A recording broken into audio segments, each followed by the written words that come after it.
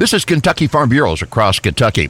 Arlen Suderman with StoneX says the USDA soy ending stocks forecast has created a challenge for soybean prices. And it really sets the tone then for the new marketing year if we don't see any significant decline in the yield for the new year, and if we continue to see favorable weather for Brazil's crop, it suddenly becomes very difficult for the bulls to really be able to build their case for higher soybean prices. Conversely, a lower corn stocks forecast from the USDA promises volatility for the feed grain market. Suddenly then you got to look at that dropping down below 1.1 billion bushels, and the market doesn't like stocks getting that tight when you consider the size of our consumption. The market starts saying, we think we need to ration demand further. If the cash market has already been trading these tighter stocks. The USDA's next crop report is due October 12th. This is Across Kentucky.